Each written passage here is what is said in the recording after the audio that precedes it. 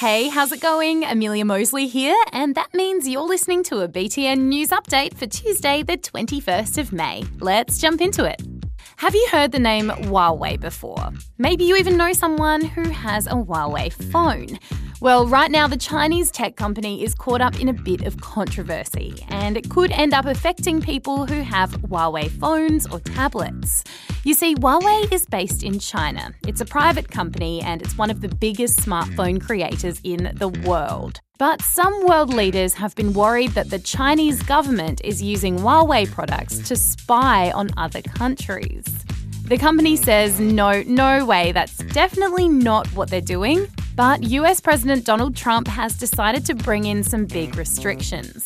They've banned American companies from dealing with the Chinese company, including Google. That's a real problem for Huawei and its phone users because its devices actually use Google's Android operating system. So now all new Huawei phones and tablets may not be able to do things like update or use Google apps like Maps and Gmail. Apparently, some people have even started freaking out and selling their Huawei phones, which makes no sense because it'll only affect the new ones. But moving on. Locals in the Northern Territory were treated to a bit of a light show last night. A meteor lit up the night sky as it fell to Earth near Alice Springs. For a quick second, it turned night into day and freaked people out with a loud boom that shook windows. One local said it sounded like a big giant stomping on the ceiling. How they know what that sounds like, well, I don't know. But pretty cool. A mystery man in Paris has taken the idea of climbing the Eiffel Tower a bit too literally. The guy was spotted all the way up the famous monument without any ropes or safety harness. He made it to the highest level of the 324-metre tower.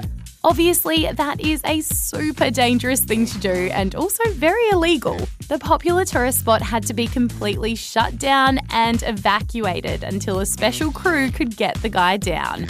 Way to go ruining it for everyone, mystery man. And finally, you'd think it would be hard for a bear to break into your car, right? But think again. One man in the US was pretty surprised when he came back to his parked car and found a baby bear climbing on top of it, another sticking its head out of the back window, and a third one sitting comfortably in the front seat behind the wheel. Luckily, the three little bears eventually got bored and climbed out and headed off down the street. Apparently, they only managed to do a little bit of damage, ripping up a seat and playing with a coffee cup. The owner of the car says he definitely won't be leaving his windows down ever again. And that's all the news I've got for you today, but don't you worry, I'll be back with more tomorrow. Chat to you then.